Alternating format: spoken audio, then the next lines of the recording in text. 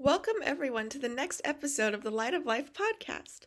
I'm your host, Naomi, and today I'm here with Dana. Dana, would you like to introduce yourself? Yes, thank you very much. My name is Dana S. Diaz. I am a wife, mother, a cat mom, just a normal person who hangs out in my house, and I write books and I do podcasting. And my experience, unfortunately, is in the realm of narcissistic abuse.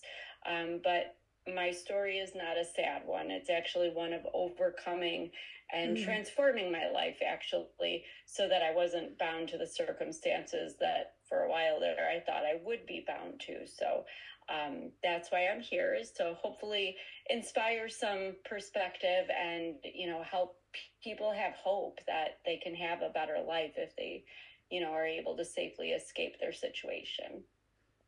Absolutely. Thank you so much, Dana. And thank you so much for being willing to share your story.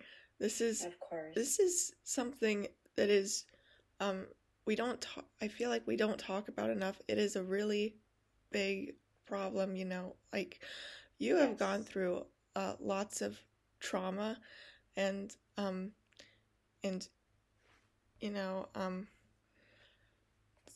so my first question for you is, when did you come to the realization that that you were that it was narcissistic abuse you were going through? The sad part is it took a long time. A long time. Obviously, when I experienced it in childhood and in my previous marriage, which I was with him for 25 years. So you would think that coming out of a childhood filled with abuse, that I would have seen all the signs and heeded all the warnings and not fallen into that. And that was certainly my intent, but as a child, obviously, I was physically and verbally abused. I knew it was wrong. I stood up for myself, but the more I stood up for myself, the more I suffered the consequences. So I learned to be quiet. I didn't know what a narcissist was, though. I was just a kid. All I knew is it was wrong, and this person was intentionally choosing to cause me harm and basically diminish me to nothing. And that's what I left that home feeling. And I think that's what set me up to be then in a 25-year-long relationship to somebody I even married, even though, every sign was there. But again, I didn't know what a narcissist was. We didn't talk about narcissism back then like we do today. It's actually a term that's used a little too loosely now, even in situations where people might have narcissistic qualities but aren't narcissistic. And unfortunately, the narcissists that I have come upon in my life are not the ones that you can tolerate or laugh at or, agree with, because some of them really do look as good as they think, and some of them really are as smart as they think. But I'm talking about the narcissists that are actually, they're bullies and they're abusive, and that is a problem. But it actually was at the very end, the tail end of that 25-year relationship to my ex-husband, when I went to finally get an order of protection after a few domestic violence situations, that I realized what it was. And I think I just couldn't believe it myself because of everything I'd been through in my childhood. And it's not like I didn't see it happening, but having to fill out that application for the order of protection and check those boxes, I actually remember rereading them, because I'm like, no, this isn't abuse. And I went through it, and no, I checked every box. Yes, these things did happen. And I think that they just, make you feel like everything's your fault. I was the ultimate scapegoat. Everything was blamed on me. I should have just not said this or done that, and then I wouldn't have, suffered what I suffered. So it took a long time to kind of let that sink in, and to realize that, okay, not only did I certainly didn't allow the abuse as a child, but leaving my childhood home thinking I'd never let anyone do that to me again, it was a hard pill to swallow, to realize that for 40 some years of my life, I'd been abused. Wow.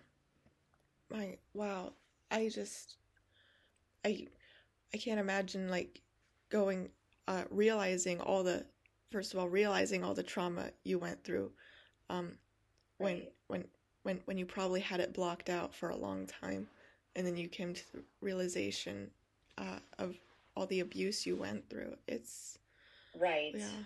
Mm-hmm. Yeah, and it is hard for even me to believe looking back because, I mean, in my relationship, I mean, even within a few weeks of just starting dating, things he said didn't sound right. They were definitely red flags. He had angry outbursts that were extremely unreasonable for the things that happened. Just a lot of things were happening, and it just kind of, it's like he kept pushing the bounds as time went on. But I mean, you would think that when somebody swings a crowbar at your head, when somebody is saying that they want you dead, when somebody is shooting a gun and keeping a knife next to him to keep you in line, so you don't say or do anything, and make you submit because you're so fearful for your life, and then you have a kid you're trying to protect, you would think in your head that you would acknowledge that, yes, I am in an abusive situation. But for me, it sounds silly, but I just kept thinking I'm just in a bad marriage. It's just a really dysfunctional relationship. It was definitely toxic. Mm-hmm. I understood that, but I think that I'm not the only one, though. I think that unless you're walking around with black eyes and, kind of looking disheveled Mm-hmm. and unkept, like, people don't really equate that with abuse, even us as victims. So I just thought, okay, well, he never actually made contact with me, so it can't be abuse. But it is abuse. The manipulation, the gaslighting, the intimidation, stalking, monitoring the phone and the computer, all these things.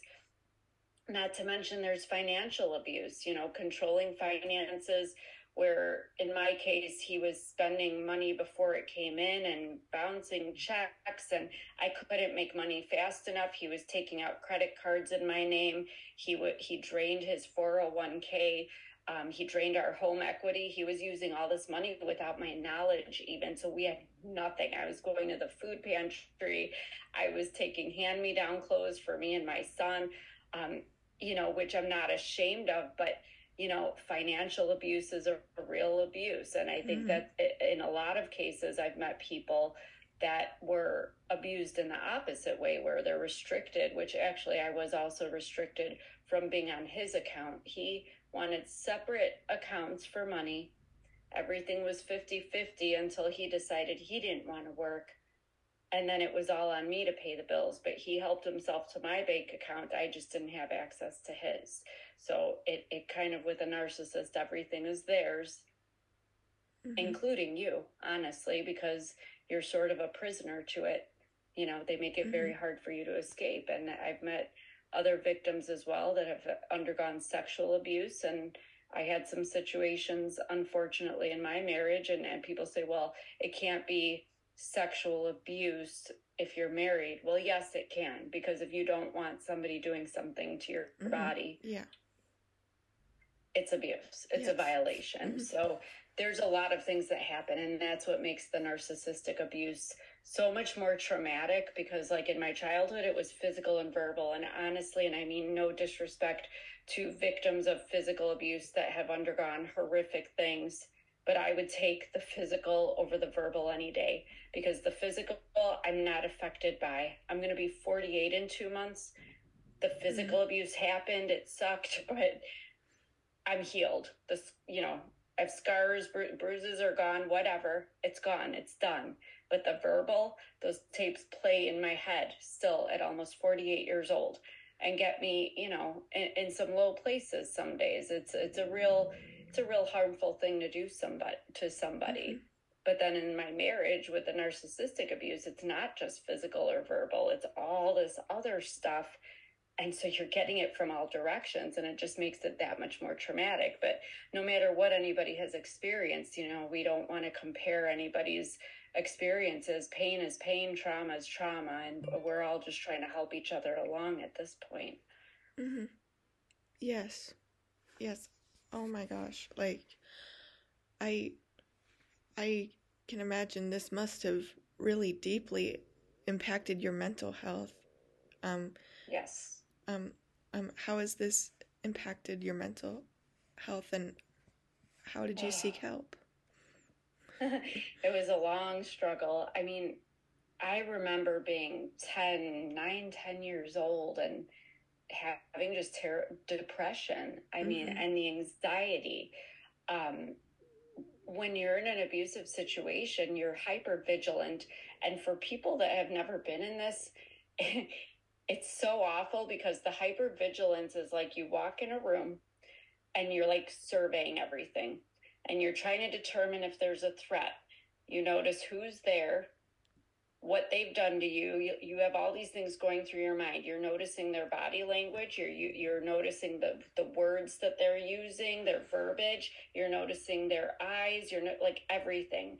Any shift in energy makes you a little nervous. You just don't know what you're dealing with. So you're constantly like hyper aware of what is going on, because you want to adjust yourself. Like if you walk in and that person who abuses you had a bad day, boy, you better fly under the radar. You better be like a little mouse that nobody sees and nobody hears, because you don't want to provoke anything.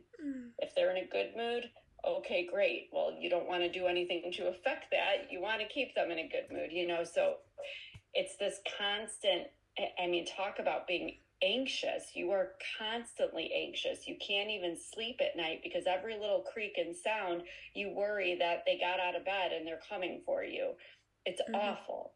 So I mean, this happened from childhood on into my marriage. So I always had this major anxiety. And when you're that anxious, you get depressed. You wonder, like, am I here to suffer? Like, why do I even exist? And we could get into spiritual talk about that or not. But you really, there were many points in my life that I was never suicidal, but where I absolutely did not want to live anymore, because I was just suffering. I was in so much pain, and I just didn't want to be in pain anymore. So, that part of the mental health is really the worst part, is just feeling so insignificant and so unworthy and so undeserving, because whether they tell you those things or whether just the abuse itself makes you feel that way, which it usually does, it's a terrible way to be out in the world.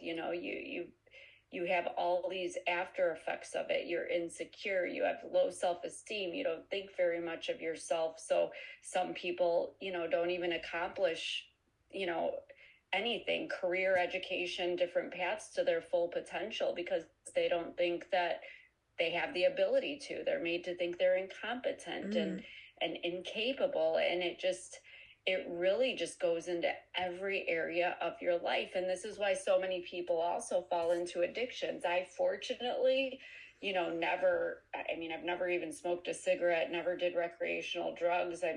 Now I'm an adult. I'll have a glass of wine here and there, but I never fell into addictions like I've seen some people fall into. And honestly, I don't judge, because there were times that I wished that I could get addicted to something so that I didn't feel the pain, because it takes away that pain. It numbs you, or it just makes everything a blur. So it can have such a terrible impact. And then there's the worst part of it, which, there are people that do commit suicide. And, I don't even, there's nothing to say about that. Obviously, if you're responsible for making somebody feel that low that they really don't want to live and take their life, it makes me so sad, but that's where we get to in our heads. And so obviously we want to prevent that as much as we can by creating this awareness. But the healing, honestly, there's nothing anybody can say or do for somebody that's been a victim of abuse or domestic violence. They have to make the decision themselves. And, for me, I knew I didn't want to be, obviously, in my childhood home. I got out of there the second I turned 18 and could legally be out in the world, because I didn't want any part of it. But my previous marriage, even that's a little tricky. I wanted out for 15 years before I actually got out. 15 years, that's a long time to live with somebody, especially somebody who wants you dead and has said such. And I have emails and text messages saying that. So Um, it's hard, but you can't just walk away. Sometimes you don't have the financial ability to walk away. Or, we had a son, and he was using our son as a threat to hold me there, saying that, he would make sure everybody would think I'm an unfit mother. And he told me he would lie and sure I'd never see my son again. And that scared the hell out of me. So I stayed, because I thought at least if I stayed, I could be with my son every day and protect him and take care of him and ensure we were together. But it did take me, actually, it wasn't until I actually got physically sick from the abuse. In 2018, I started feeling really sickly. I dropped down to 93 pounds. I was skeletal. I couldn't breathe. My body, just nothing was working. Nothing. My vision was going double and blurry and blacking out. My heart was all over the place. I was having digestive issues, muscular issues. I was tested for almost every autoimmune disease, and they came to find out that it was cortisol, the stress hormone that had been running through my body for so long at such high rates that it actually did make me autoimmune, because my body thought it was fighting something, and it was just fighting the cortisol, but it thought it had to eradicate itself. So all my white blood cells were killing each other off. My red blood cell count even fell, dangerously low. And my doctor said I was at the point that a common cold could kill me. And I developed a lung issue. And all of this was from quote unquote stress. So that's when I finally decided, when the doctor told me at the end of 2019 that my body was shutting down, it was doing everything it could just to breathe and keep my heart beating. I thought, okay, enough is enough. If I don't put myself first and get myself out of this, nobody else is either. So that's when I finally made a plan, and consulted with an attorney for the sixth time. And it's unfortunate, I have discovered since then that most victims of domestic violence or abuse consult with an attorney 7 times before actually leaving. And it was not even the 6th attorney that I filed for divorce with. I still had to wait through COVID. And so the 7th attorney is actually the one that got me divorced. But I always tell people, the divorce, it definitely is a small victory, but it does not end the relationship. It is just a piece of paper that divides your assets, your finances. But if you're lucky enough to get to that point, you still have to deal with the relationship. And in my case, as I'm finding as well in many other cases of abuse, my ex actually became the most violent after the divorce, making more serious attempts at my life. So I am here. It's been actually not quite 3 years. We're just a few days shy of the 3-year mark since the last violent situation with him. But I'm still standing, and I'm here, and I'm just not afraid anymore. So I am speaking out for all the other people who can't, who are still in those situations, and, to let them know that my life in just 3 short years has completely turned around, and it's really, really good. And I had thought I was going to possibly die. I thought that I was stuck. I thought I was just, there was nowhere for me to go. It was just always going to be that way. But I am here to tell you, I am happily remarried to a longtime friend who actually treats me very nicely, like a princess, and reciprocates the love and the respect that I give to him. And we have a healthy relationship, which I wasn't even sure I was capable of, because so often we victims or survivors, as the case may be, think we're broken or damaged, or, maybe the mental health will get in the way. Maybe my CPTSD will get in the way. And yeah, you have a few hiccups, but if you're in a healthy relationship with somebody that does not define you by those things that you've been through and by what other people have done to you, you can actually have a really healthy relationship. And I have to say, I'm so grateful, that he is who he is, and that we're together, and that I can have love, and that, finally, after, a whole life of always looking for it outwardly, but I had to love myself first to get myself out of that, to find this love, in a marriage. And, being with somebody who is kind and who speaks positively to me, and it kind of helps me with my own self-talk and my own healing process, because I'm more able to heal and like self-regulate when I get triggered, things like that, when I have somebody that doesn't treat me like there's something wrong with me, if that makes any sense. It's very different from the rest of my life, when I've always been talked down to and insulted and demeaned and told what I couldn't do and what I'll never do and what I'll never be, and that nobody would love me.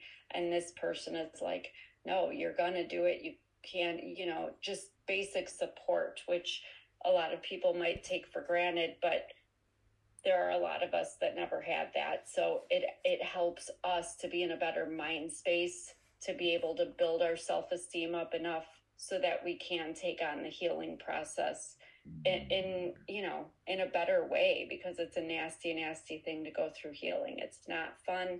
It's painful. It's almost worse than, the original trauma, because you're diving into it and you're diving deeper. You can't ignore it. Yeah. So yeah, it takes a toll on you, and it affects everybody around you as well. But I think if you are surrounded by people who are on that path with you and encouraging you, you can definitely get there. I mean, I think even from a year ago to now, I'm in such a better place, where things that I might have been crying in fetal position in the corner a year ago aren't affecting me. I can just say, okay, that bothers me. I don't like that, but life goes on. I'm not going to let it, affect how I act or affect my day. I can just move past it and say, okay, and I'm going to keep it over there, and I'm going to set that boundary of who has access to me and who I allow to affect me, and what I'm going to give energy and time to and what I'm not. Yes. You mentioned so many things about trauma that are really important to bring awareness to. Anyone who's like gone through any traumatizing like situations, it's most likely due to the severity of it, it will, like you said, it will most likely impact you for the rest of your life. And I'm really glad you mentioned with having PTSD and experiencing so much trauma. It's really sad, but you are at a much higher risk of developing lots of mental health issues, like going into addiction and drugs and alcohol. It's and I'm so glad you also mentioned the healing process. It's very difficult. It is, because you have to really dig deep for all those memories that you have really suppressed for a very long time. Yes. I totally understand that. I'm glad you brought that up too, because that was something that I had always read. I studied psychology in college because I'd always kind of wanted to help myself and also help other victims. It was always a part of my mindset. But what surprised me was that they do say that things can be so traumatic that you forget them, like you black them out. And so I had always, like, I'm one of these people, like, I play Candy Crush or Bejeweled or do these, like, memory games to keep your memory sharp. But, like, I was being so badly gaslighted. Like, everything I said, like, I thought this happened or I heard this person say this, was negated. I never said that. That never happened. You're crazy. All these things. And for so many years, so I started keeping a notebook it was 2018 or 2019, around the same time I got sick. And I started writing down right after they happened, the things that were happening to me, or this was said, or what, so I'd remember, so I'd have an accurate record. And if I had a witness, it was even better, because I'd be like, did you hear that? Did you see that? Like, just checking my memory and making sure I wasn't delusional like I was being told.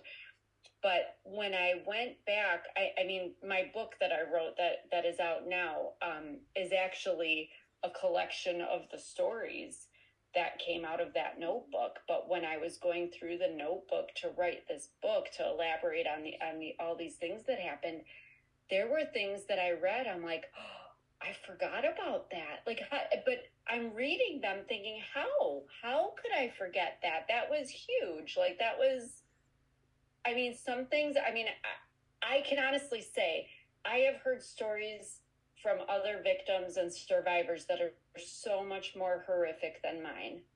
They're just afraid to speak up. So I'm speaking up about my experience, but still, there were things that were said to me and happened to me that they did affect me so deeply, and I just don't understand.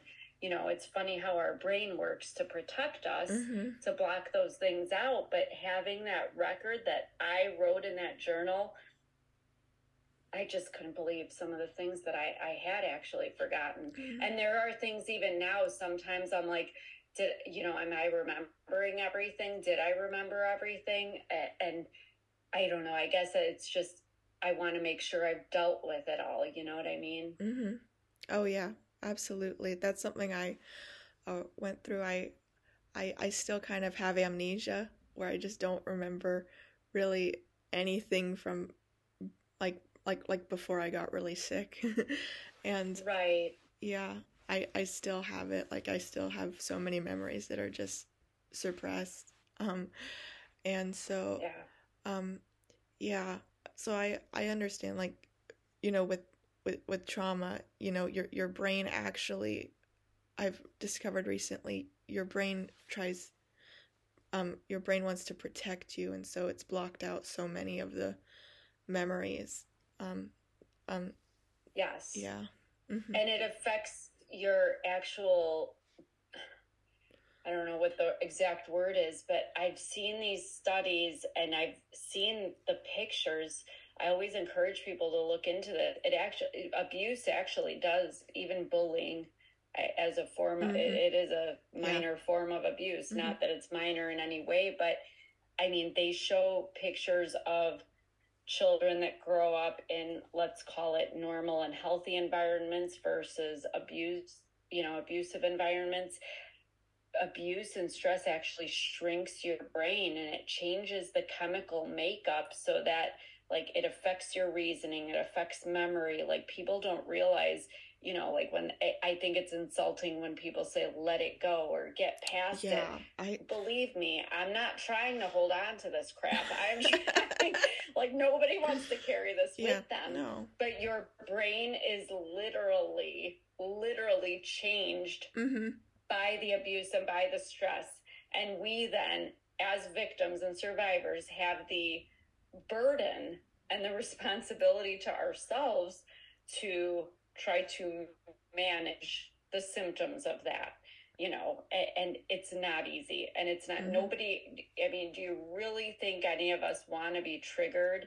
I mean, or even have to, deal with, like you said, not remembering things, or sometimes for me, the things I remember vividly, and they kind of replay in my head. I ruminate over and over and over. Like, it's like the tape is stuck in the VCR, and you might be too young for VCRs, but it's like the DVD keeps playing over and over and over, and you just can't get it out of your head because it was so disturbing to your peace and to your soul and who you are, that you can't let it go.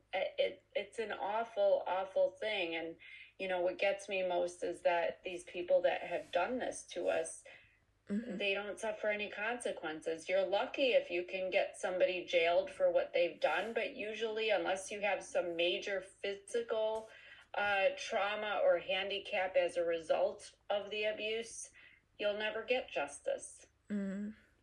Wow. Yeah. I've I've gone through a lot of medical trauma. I've had a lot of medical complications. I've had like a lot of open heart surgeries, and oh, goodness.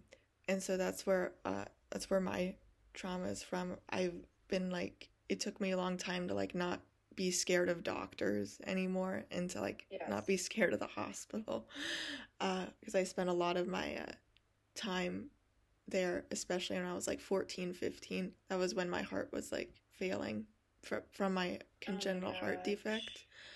And so that's those are the traumatizing situations I have gone through. I would have nightmares about the hospital. Yes. Is that something you've experienced as well? Yeah, I definitely had some issues with, the medical community, so to speak. I didn't have any, I had one surgery that I can remember in my life when I was a kid, but I mean, to this day, I remember it being traumatic, when they strapped my legs and arms down, and then they put the mask over my, I mean, I'm going to be 48, like I said, and I just remember the horror. I thought I was so frightened. And now as an adult, after having gotten sick from, the abuse, I think my issues are more trust issues with doctors because, and I'm going to say something that I just say what it is. I'm just saying from my experience. So if there's any nurses or doctors out there, don't get offended. But in my experience, where I am living geographically and what I have been through, unless you need a Band-Aid or a Z-Pack, the emergency room, the hospital, medical professionals, specialists have not helped me in any way. If anything, they have dismissed me. And so I don't trust them. I don't want to go to the doctor when I don't feel good. Mm-hmm. I have two doctors that I feel that I can trust more than the others because they actually take the time to listen to me. Even a couple years ago, I was insistent. I was having a terrible pain. And I was insistent, oh, you're fine. You're just hypersensitive. You're a hypochondriac. That's what all the doctors said. Well, guess what? I had a polyp in my gallbladder because I finally got a doctor to do a scan. And they said, where's the problem? Where do you hurt? I literally put my finger right on it. Mm-hmm. They scanned it. They said, oh, yeah. But if I would have just listened to all the other doctors. So mine is more trust issues. Yeah. But... I'm sorry, my cat is it's okay. over here. She's coughing. She's an old lady. But I think I'm her support human, but she supports me too. She's sweet. She always has to be next to me, so I'm never lonely. But yeah, I think that everybody has, no matter what your trauma is, you're gonna have that because that's part of like the post-traumatic stress is after the stressful situation, you're gonna have the nightmares, the thoughts, the, maybe like for me, the distrust and, it makes you nervous. It makes you anxious. It makes you all the same things of anyone else in any traumatic situation. Mm-hmm. Yeah, I can also relate to the trust part. It's difficult for me to be able to trust because when I was like first in heart failure, we were told that there was absolutely nothing to be done and that I just had to go to comfort care. And that really thankfully that didn't happen because we went and got a second opinion, but it really affected me hearing those words. It really affected me, and it made me realize you got to be careful. It's a limiting belief. Yeah. And I mean, let's be real. I try to be reasonable. I do appreciate that medicine is a practice. Mm-hmm. I completely understand that, but it's hard for me, like in your situation when somebody is just not even trying. And there are situations medically that somebody absolutely cannot be helped. And I get that. But even for me, it was like, all these doctors that said, oh, you're a hypochondriac, you're hypersensitive. okay, guess what? I have a lung disease. I'm autoimmune. That's not hypochondriac and hypersensitive. Mm-hmm. Those are real things that I needed an oxygen machine to breathe. You know, Me COVID too. came along right after my diagnosis. If I would have just thought I was a hypochondriac, I might have been dead. I might have not taken the precautions that I took during COVID, and I might be dead right now. So I just, yeah, I mean, I think people do the best they can do, and I envy people that are in, you know, like I am 90 miles from Chicago. I wish it were closer that I could, you know, get a little more of the advanced and progressive medical communities up there to handle my situation. But unfortunately, in the small town rural area that I'm in, there's not much available for somebody that has, I mean, I kind of call myself a little special needs, because the regular doctors and the doctors in these hospitals here just are not equipped, nor do they have the knowledge, you know, to handle something that is not typical, you know. So they got to reach a little further, and not every doctor is willing to do that. So. Mm-hmm. Yeah. Makes it hard for people like us. Yes. But we're here, and we're doing well. So we are doing, you know, well. we have to help ourselves along, and I think that's what, you know, it's kind of a survivor mentality versus a victim mentality, is that, okay, somebody tried to limit you and your life. People have tried to hold me back, but look at us living to our full potential. Look at us pushing past those restrictions that those people put on us, because we know that we're capable of more, and we want more for ourselves. So it really comes back to just people fighting for themselves and finding whatever it is. You know, people call it self-love. I call it self-respect, but whatever it is, you just have to be your own advocate and just make sure that whatever it is you want, don't let anyone tell you you can't do it. Am I ever going to be an astronaut or a neurosurgeon? No, I thought about those things when I was like in 4th grade, but I'm not, you don't want me working on your brain, trust me, nor do I want to go into space. But, you know, but I am doing good in my own right, just like you are. So That's what people need to focus on. Yes, I think you just made a really good point. We are both survivor stories. And I hope this can be a message that there's always hope for people in any kind of situation. So Dana, thank you so much for sharing your story. I think you're going to help a lot of people who've been in traumatizing situations. What advice do you have to anyone who's experienced abuse or has gone through other trauma?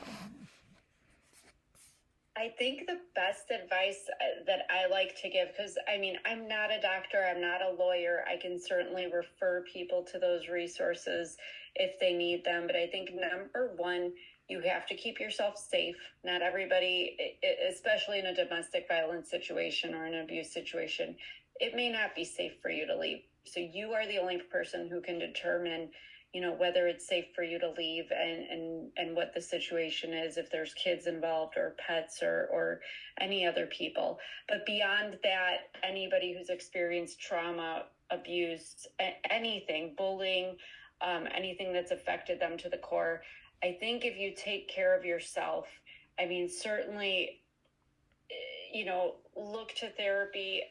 I am not a fan of traditional talk therapy personally, but for me, writing therapy through somebody who actually has been through child abuse and abusive situations, who really understood and actually got it, was most effective for me. Because I just think it's really important. This is something people don't understand unless they've been through it. So that worked for me. But there's art therapy, music therapy. There's so many different options available to people where they can release these burdens from themselves, you know, in a way that's healthy. But not everybody can afford therapy. So that's why I go back to what my advice is self-care. That is key. Because even before you take on therapy, you want to be in the best headspace to be able to deal with what you're going to dive into, because it's not fun and it's very scary and it's painful and you're going to go through a lot of emotions. So by self-care, I'm talking little tangible things, and they're going to be personal and different and unique to every individual. For me, because with narcissists, they dictate everything you should wear, everything you eat, everything you do, everything you say, everything. It was something as simple as when I was finally divorced and alone and I had control over the TV, I love horror movies.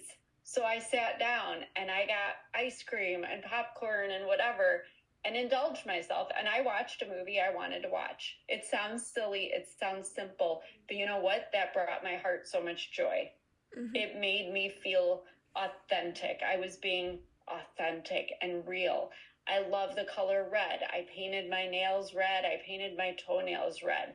I wore what I wanted to wear. I listened to music that I like. And if I wanted to dance while I was cooking, I did it. So this is what I call self-care. And these are the things everybody can do. If there's a book you've been wanting to read, get the book. You can't afford it, go to the library and request it. Read the book, watch the movie, do the things that make you happy. You know, even if you're not going anywhere today, you might not want to leave your house for 5 days. Put your makeup on, do your hair, put on a cute outfit. Why not? If it makes you feel good, that is taking care of yourself. Mm-hmm. So take care of you, no matter who you are, where you are, what your circumstance is, because that is a good start to finding yourself again and, you know, being able to heal from whatever has traumatized you. Wow, that's some really wonderful advice. Thank you so much. Thank you. And my pleasure. Is there anything else you would like to share?